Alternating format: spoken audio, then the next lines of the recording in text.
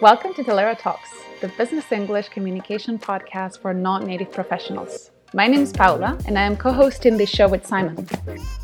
In this podcast, we're going to be covering communication advice and tips to help express yourself with confidence in English in professional settings. So we hope you enjoy the show. Welcome back to another Talera Bit. My name is Simon, and wherever you are, I hope you're doing well. This is exciting. This is my first Talera Bit of 2022.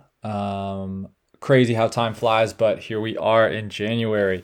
Today I want to talk about something where it's just a short, small tip, but something that I've been thinking about recently as, getting into the new year. One of my personal themes or something that I'm really trying to work on is, being able to trust yourself in situations and disagree if you think something is wrong and really kind of speak up in a situation.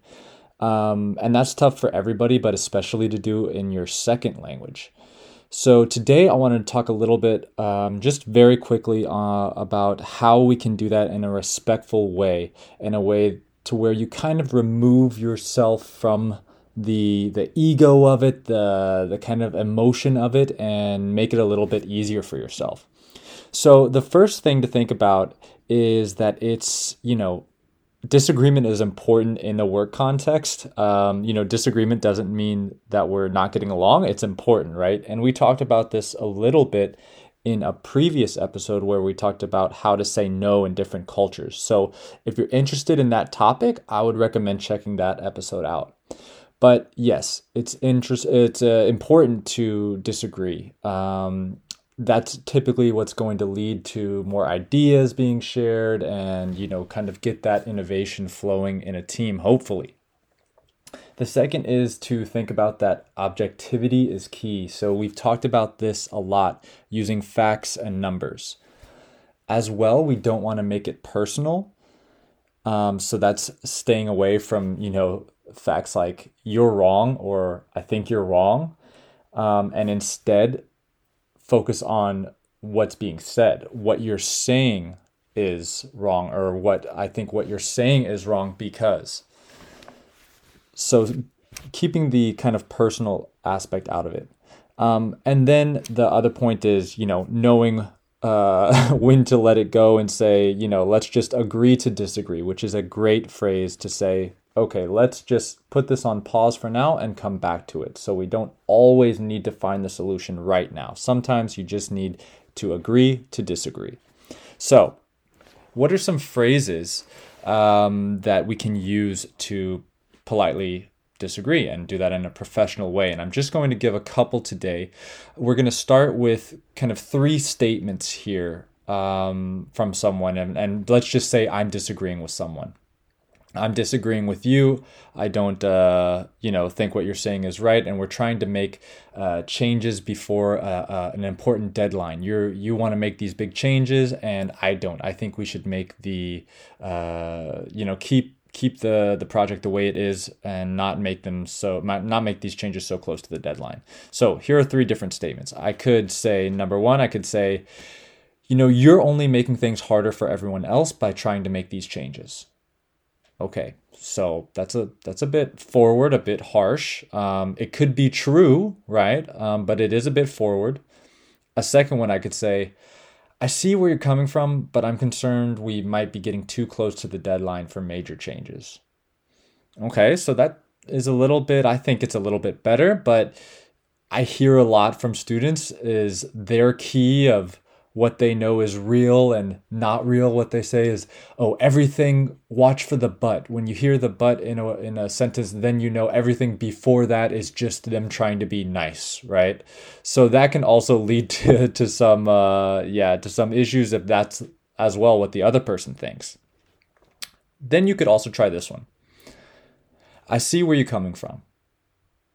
My concern is that we might be getting too close to the deadline to make these major changes. Okay, so the difference here between those second 2 is I'm just removing the but and making it its own sentence and then giving it a pause to kind of let that sit in. Instead of I see where you're coming from, but my concern is, it's I see where you're coming from.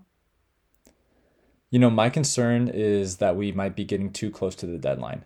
So that's giving that first statement the kind of the respect it deserves, right? Instead of I see where you're coming from, but.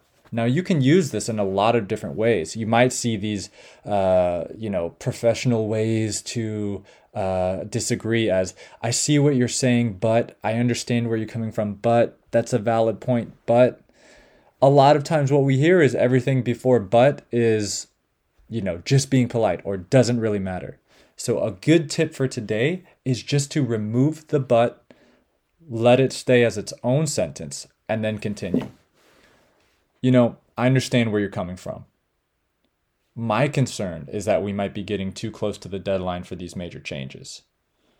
On slides 2, 4, and 5, we spent about 2 weeks on those, so that's going to really make things difficult. So there I'm making it very clear that I respect that opinion. I understand where you're coming from. And that's just a statement, not I understand where you're coming from, but. And then I use, objective slides 2, 4, and 5, slides 2, 3, and 5, whatever you want to do, right? But using it objective and bringing numbers into it, we used 2 weeks on those.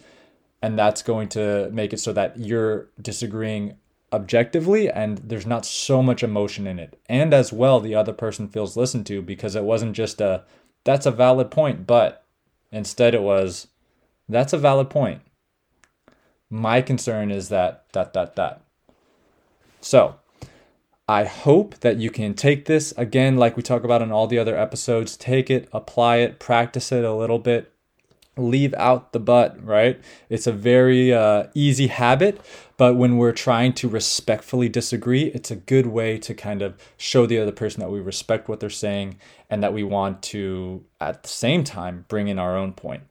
As well, check out that other podcast episode that I talked about understanding how to say no in different cultures and how culture impacts this as well, right? So here we're talking on a real interpersonal level, but it's also important to remember the culture aspect. So that is it for today. I hope wherever you are, you're doing well, you're having a great start to your year. And as always, keep learning. And that's all we have for you today. We hope you enjoyed it and remember to subscribe to Talera Talks. We'll be back soon with more.